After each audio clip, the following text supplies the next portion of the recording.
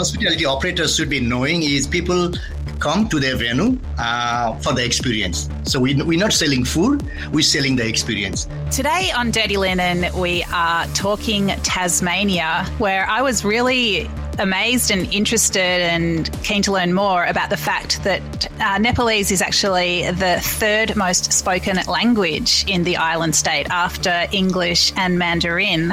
Hobart, capital of Tasmania, is also home to Australia's only Nepalese pub. And we are talking today to Kieran Thapa, who is the owner of that pub. There is so much to Kieran's story, and I am really keen to dig into it today. Welcome to Dirty Linen, Kieran. Thank you. Thanks for giving me this opportunity. So there are so many strings to your bow. You are a Nepalese-born Australian entrepreneur. You've got all kinds of fingers in different pies. When someone asks you what you do, how do you describe yourself? I describe myself as an entrepreneur, always looking for opportunities and then trying to create jobs and then create something out of nothing. Amazing. And so tell me about opening Australia's first Nepalese pub, The Chouk, in Hobart, Tasmania. We were actually doing a flower field in Orielton, which is just 35 kilometers of Hobart. And then the flower field, actually, we would have some cafe and some dessert bar and so on. When we had that border closure issue due to the coronavirus, that COVID thing, I couldn't go there and we couldn't do any work in the farm. And that's when we decided, okay, how about we go and start doing some dessert bar instead? And that's when this alcohol bar came up for sale. And then when we got this pub for sale, and then I just didn't know what to do and how to do, then I then took a big step, and which is a kind of like gambling as well, to define this as a Nepalese pub, because it's just the only Nepalese pub, because no one has actually done this before. I'm not saying the idea was new or anything, but the stake was too much. The rent, the premises, and then the project was too big, and then putting that Nepalese tag on any alcohol and then the food venue was a kind of big gamble to me. And that's how we got this Nepalese pub started out of nowhere. Well, it's a great story, and there's so much to what you've just said. I mean, let's start with the name. What does the Chouk mean? The Chouk actually is an intersection, which is very popular Nepalese word. And when we're going to invite our friends to hang out somewhere, let's go to the Chouk. And, we got lots of Chouk, the intersections we call the crossroad. The crossroad, actually. And then not only the crossroad, but also provides lots of cafes and, people to hang out and, get together. So it's just kind of very easy word. Let's go and, meet there type of thing. And then that's how we picked up that name. And so, I mean, who is your audience? I mean, there are thousands of Nepali people in Tasmania. Are they your main audience, or are you trying to expose the broader community to Nepalese food and culture? No, actually, we're trying to include all most of my customers are obviously within the 3-kilometer radius of my South Hobart venue. And then we also got the Nepalese people residing in Tasmania. They are my second client base. And then the third one is lots of Nepalese and other people visiting their friends and family in Tasmania. It's their go-to place. I'll tell you one thing is there are lots of Nepalese population in Australia, not only Tasmania, everywhere. And then most of the hospitality venues are actually supported by these people, like in the kitchen and in the hospitality and the nursing industry and the engineering industry. All these people are there. And when you go anywhere, chances are that you might meet one or two Nepalese people. So then people obviously have some curiosity how they eat, how they actually bring this culture. And then that's why actually I wanted to bring that Nepalese livelihoods. Nepalese people are very happy. Nepalese people are very loyal. Nepalese people are hard worker and honest. So, and then they also celebrate hard. And then that's why I just wanted to actually showcase this Nepalese cuisine, because there are lots of other hospitality venues doing that in our Nepalese community. But the problem is that they are not bold enough to promote the Nepalese foods only. I mean, they have been tied up with some South Asian type of thing, but putting that Nepalese food on the table and then trying to serve the Nepalese foods only is a big step. And then that's how I want to actually capture all the broader audience, and obviously my customers are within that 3-kilometer radius, and then the people living in Tasmania, and then people visiting Tasmania from interstate. I mean, it's true. Like every kitchen has Nepalese people in it in Australia, and they're often, the absolute backbone of kitchens. I mean, we spoke recently to a Nepalese kitchen hand who works at fine dining restaurant Vue de Monde, and he's absolutely crucial to everything that restaurant does. So I love the idea of bringing the culture more to the fore and really having that thread running through the restaurant where it's not just that the people are making everything happen. It's that you get to eat the food from their culture as well. Yeah. So, I mean, tell us some of the key dishes that you're doing there. We got signature dishes which we call Mustang Ko Aloo, which is Mustang is a kind of like Himalayan region. I'll tell you the story. I'm not the kitchen person. I'm not the celebrity chef or anything, but I'm a very avid traveler. So I love traveling all around Australia or whenever in Nepal. I travel a lot, and every time I go and encounter a new food from that particular region, then I actually work with my kitchen team. Hey, can we put this on our table and then see how we actually serve to our broader audience. And then the foods that we have also got from different parts of the country where it is actually widely used. And the couple of signature dishes that we have, for example, are like Mustang Ko Aloo. Mustang is one of the most popular tourism destination in Nepal. It is a trans-Himalayan part, and then it is a sacred place for Buddhists and Hindus. So people eating that type of recipe that the spices and the way they eat it, we actually have brought it here. So which is a crispy fried potato which we cook with the Himalayan spices and then serve with buckwheat pancakes and salad. So that's one of our signature product. And also another one is a rice wine which Nepalese people actually drink in a traditional bowl with some snacks. Obviously we don't actually drink alcohol by itself.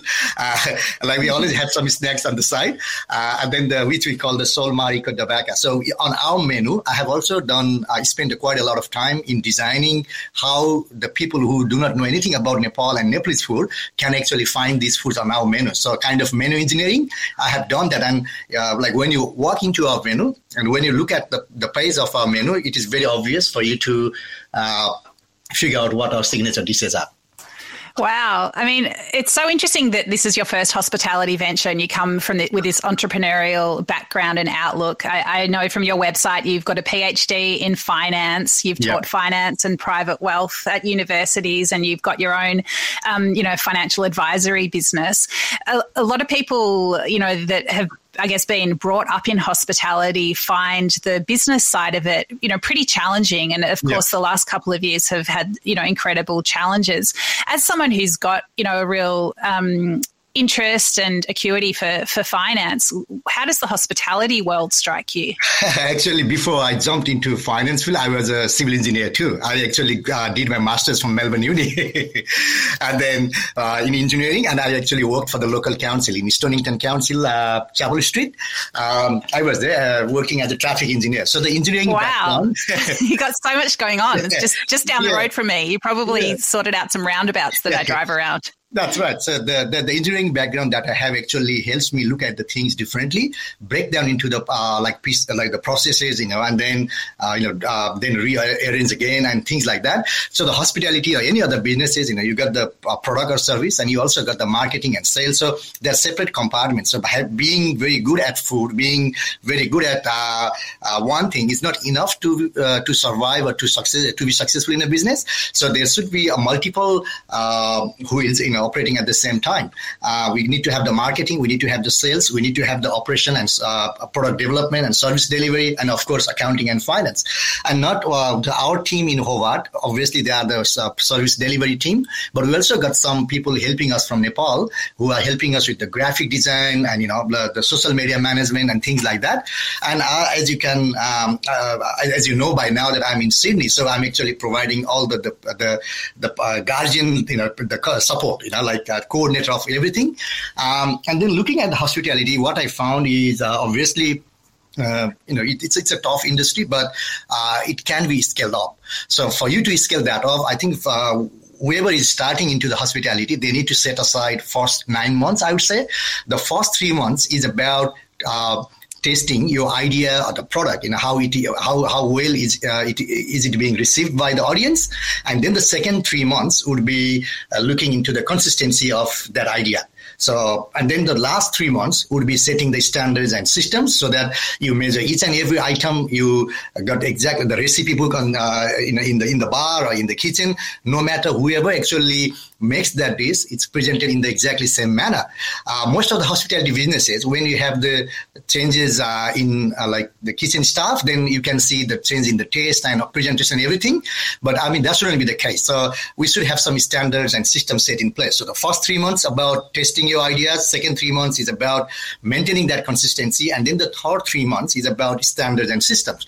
So when we do that, then I think the venue is actually ready for scalability. So then you can actually expand elsewhere, or you can actually increase the sales, because getting the lots of customers into your door doesn't necessarily mean the profit. You know what I mean? So until and unless you have that unit cost, product pricing and all these things done, then getting enough guests, a lot of guests is not going to make you the profit. So it could be a different industry, but every business is the same. So, and we are in our 9th month. The 3rd quarter. So we are working on the setting up standards and processes. So, wow, so interesting. And I mean, can you talk a bit more about that consistency? Because I mean, I was at a dinner last night and somebody asked me, what do you think is the most important thing in a restaurant, when you're looking at a restaurant? And I said, I think it's consistency, because you want to be able to go back and have a similar experience, or send your friends there, and, you want them to experience what you experienced. But I mean, tell us what some of the systems you're putting in place to ensure that consistency. The recipe must be written down. Most of the people in hospitality, I found, is they actually got everything in their head. So they run by the emotions. So that needs to be written down on the paper and then put in the folder in the kitchen. So what I mean by that is, so the recipe, the process, and then the finished product, how it is being served. So that color page for each item that we have on our menu is in our kitchen. So no matter whoever whoever is coming as a chef for tonight, they're going to follow exact same procedure. And we also got the monthly audit system where I go every month, and then I just go to the kitchen, and then as they are serving the food to the guests, I just ask them, what is the name of this food? And they go, blah, blah, blah. And then I just find that food on my recipe book and then go, okay, no, your presentation is different from what we have on the paper. So I'm not saying that you might be doing, trying to do better than this, but it's not what we have on the recipe book. So you might be better at cooking food. You might be better at, making some amazing dishes. But in our venue, whatever we have written on the document is this is how we want to present. But if you want to try new things, then we're going to update it maybe next quarter. So we're going to update the recipe book every quarter. So no matter whoever is serving the food, whoever is serving the cocktail, it's presented exactly the same way that you have on the recipe book. So I think that brings the consistency. And then the other thing is also that I do every month is I go and do the auditing of the kitchen, bar, floor, and everyone in the, almost everything in the premises. I actually randomly ask a few front of the house staffs and then ask them to describe some of the dishes from the menu. And the questions that you just asked me, like what are our signature dish, what is our, a core product type of thing. And then I just want to see how they actually describe those products. So they might have their own opinion, but that may be different from what I actually wanted as an owner. So what I have done is for each and every product, we need to have the description of how I actually wanted to describe this food. So this one should come first and this one should come second. So, that's how actually we actually trying to bring the consistency. That means documentation of recipe, documentation of processes, and documentation of everything that we do. And people have some kind of misconception that this kind of documentation is too much and this is done only for the bigger venues, but I actually don't agree with that. No matter how big or small your business is, we need to be doing this because that's what brings the consistency. And I mean, some of the things people are talking about a lot in hospitality at the moment is, how hard it is to find staff, and also food costs are a massive one, especially when a lot of people are carrying, debts and, stress and exhaustion from the last couple of years. How are you finding hospitality? Like, does it seem quite challenging as a business, or are you finding that, 9 months in, you are able to be as profitable as you hoped? Staff-wise, we actually are lucky in Hobart because Sydney and Melbourne and other big cities are actually suffering that staff shortages. It's also most of the people working in hospitality are from international background, and then they actually are driven by migration to become on their way to become a permanent resident in Australia. So you can't actually offer them like someone $100,000 and keep them in your venue, because they're not going to become a permanent resident by that $100,000. So what they're actually trying to do is, as per the government policy, they're actually spreading the population back to the regional areas. So generally people come in bigger cities first, spend a couple of years, finish their studies, and then go to like regional areas like Adelaide, Hobart, Darwin, and like places like that. So we have been very fortunate to get that inflow of the talented and skilled manpower. So that side is not an issue.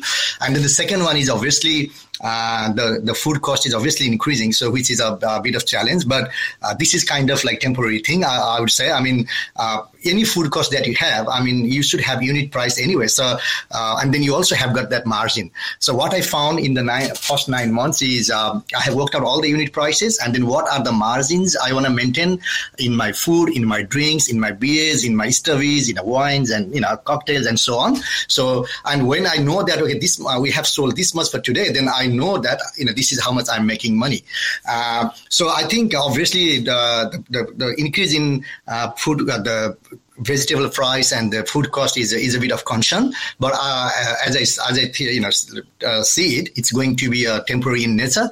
And at the end of the day, you got that unit price changed, and you also look at the margin. So the margin might be squeezed for a while, but when you have this system and everything in place, then when the things are better, then I think we will be fine. So of course, in terms of your finance side, the first few months, obviously, any hospitality business would have kind of honeymoon styles.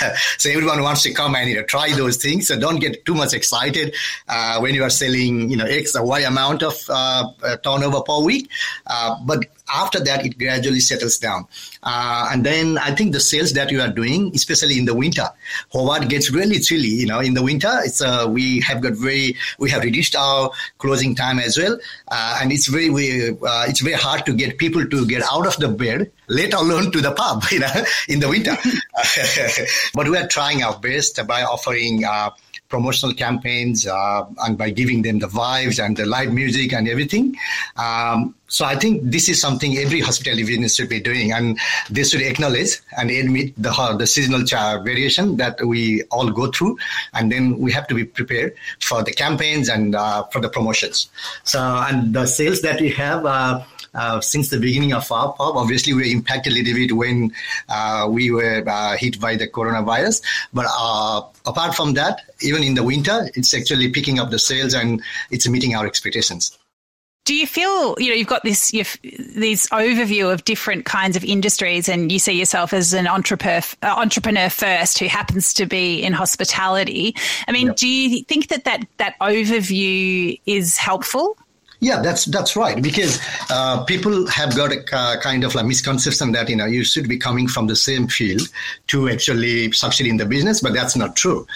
People coming from different field might have different experience. Obviously, having knowledge in the field can help you a little bit, but that's not the only factor to succeed in the business. So if you gave me any business example, they all could be broken down into certain departments like marketing, sales, as I said, operations, product development, service delivery, accounting, and finance. So that's how the ITO has been tracking down all the businesses into a few of the parameters. So I think when you work in one sector for long, then obviously you gain again the experience. But at the same time, you also develop some behavioral biases, psychological biases that you know everything, and you stop growing, you stop learning. That I call the overconfidence, and overconfidence is actually a killer in any business, in any sector. So you mentioned at the start of our conversation about this flower field that you have in Tasmania. I know that flowers are really important in Nepalese culture. Is that the angle that you're coming from? Is it these sort of ceremonial flowers, or what made you have that business? No, actually that flower we call makamali, which is a Nepalese word, but the proper English word is gumfrena. And that flower we actually comes in different colors, but in Nepal we got predominantly purple in color. The flower we actually use in Deepavali, like we celebrate Deepavali over 5 days. And one of those days we actually use that flower as a garland and then extend the blessing between the siblings. The flower actually, even if you take that off the plant, it actually lasts forever. Literally longer. And then the significance of that flower is that the garlands we exchange between the siblings, the color lasts longer. That means the relationship between the siblings are supposed to last longer. And what happened was when my kids were actually using those garlands and playing cricket in my Summerhill, Sydney backyard, they dropped off the seeds and then it actually shot up automatically in my backyard. And I was looking for some inspiration. Yeah, I had a farm and I was looking for some inspiration to create some ecotourism project, and that flower actually gave me that inspiration. And in the first year, right in the middle of the COVID, I actually started that project. Knowing all these adversities, I actually went to Hobart and locked myself in 14 days mandatory government quarantine, and then came to the field and we actually tested that flower. That not as much as I wanted, but I came to the conclusion that we could do it. And then the second year, it's an annual plant, not the perennial plant. So second year we wanted to scale this up, but the border was closed down, and that flower field has got a potential for developing as an ecotourism project, just the way how we go to lavender and tulip and so on. The flower field will also have some cafe and dessert bar and some animals and launch and dining experience, and then some accommodation facilities too. So hospitality was completely new to me, but I actually had done years of research in setting that flower field up, and which actually helped me in this talk. Wow. Yes, so interesting. So, Kieran, it's a really difficult time for a lot of people working in hospitality and people that own hospitality businesses. With your great experience, like what advice could you give to somebody just in terms of mindset and strategy about, I guess, finding a way forward? Yeah, I think first thing is about listening to podcasts like this, where you can get the perspective from different people. You are doing a great job by bringing people from different backgrounds and different nooks and corners so that they share their experiences. And that actually helps us to be open to new ideas, to be open to innovation and things like that. The second thing is when obviously it's not getting easier for the next few years when we're fighting with the inflation followed by maybe potential recession and all these things. So it's going to be tough here, but I think this should also be taken as an opportunity rather than giving up and quitting on what they are great at. They should be taking this as an opportunity to look at the things. How can they optimize their production? How can they set up the system? How can they set up the standards and make it ready for scaling up when we have the next leg up? And the third thing is mindset is always important than everything. So, just like YouTube, you need to be very optimistic. You need to be very positive, and then you just cast on whatever experience you have so far, and then just consolidate those experience and try to make it bigger and better when things are actually going to be better in the future. Love it. I cannot wait to go to the Choke in Hobart and just experience this Nepalese pub. A different version of the Aussie pub. So cool. Kieran, make sure you say... I'm sorry to interrupt you there. The Nepalese pub, not only because we serve Nepalese food, the music we play in our the public area is also the Nepalese music only. We play national anthem at 6 o'clock. Australian national anthem followed by Nepal's. It's to celebrate the Nepalese people's lifestyle or livelihood in Australia, and we pay respect to one is our motherland, another one is our the land that where we actually putting our hard works and looking for better opportunities, and then. The foods that come from are served in a very authentic way. So we got, for example, kids meal. We couldn't find any better kids meal in our Nepalese menu for the time being. And then we decided to offer, let's say, nuggets and some fries. And to balance that, we gave them some fruits, fresh fruits like apples, strawberry, and some blueberries, because that is not a typical Nepalese food. We thought of, we were kind of hesitant to charge money on that, and that's why we actually launched kids meal for free. If it was on the menu, then we would have charged them, but if it's not on the menu, that's why we don't charge them. And then we also decorated the venue with the Nepalese, traditional Nepalese feel and vibe and ambience, so that when you walk into the venue, you feel like in Nepal. And Nepal is one of the countries where we got lots of festivals. When it means festivals, food and drink and dance is obviously there. And every month, for example, on the 29th of June, we celebrate a festival where we actually drink yogurt and beaten rice to celebrate the planting of paddy fields, rice. And on that particular day, whoever walks into our venue will be offering that typical food that we would serve in our country, in Nepal, to our guests. We'll be offering that for free, because there are certain days where we celebrate the Nepalese festival, and the guest happening to be entering into our venue for that day will be getting a taste of what it looks like. So if you are planning to go down there, make sure you go to one of those nights. Wow. I mean, you just make it sound more and more appealing with everything that you say. Hospitality operators should be knowing is people come to their venue for the experience. So we're not selling food, we're selling the experience. So, and then investing a lot of time and thinking about creating ambience, and then the way we serve the food is all about creating that, offering that better experience. So people come to the hospitality, not for the food, for the better experience. So invest in that. Everything that you say about the pub, Kieran, just makes me want to go there more and more. I can't wait to visit. I really appreciate you sharing your wisdom and insights and enthusiasm with us today. It's been an absolute pleasure to have you on the podcast. Thank you. Thank you, Danny. Thanks for giving me this opportunity again. This is Dirty Linen, and I'm Danny Vallant. We air the issues that the hospitality industry finds hard to talk about, hearing from different people with unique perspectives. We want to hear from you as well. If you have something that needs to be said about a topic, get in touch so we can include your perspective. Contact us at dirtylinen@deepintheweeds.com.au or hit us up on Insta at Dirty Linen Podcast.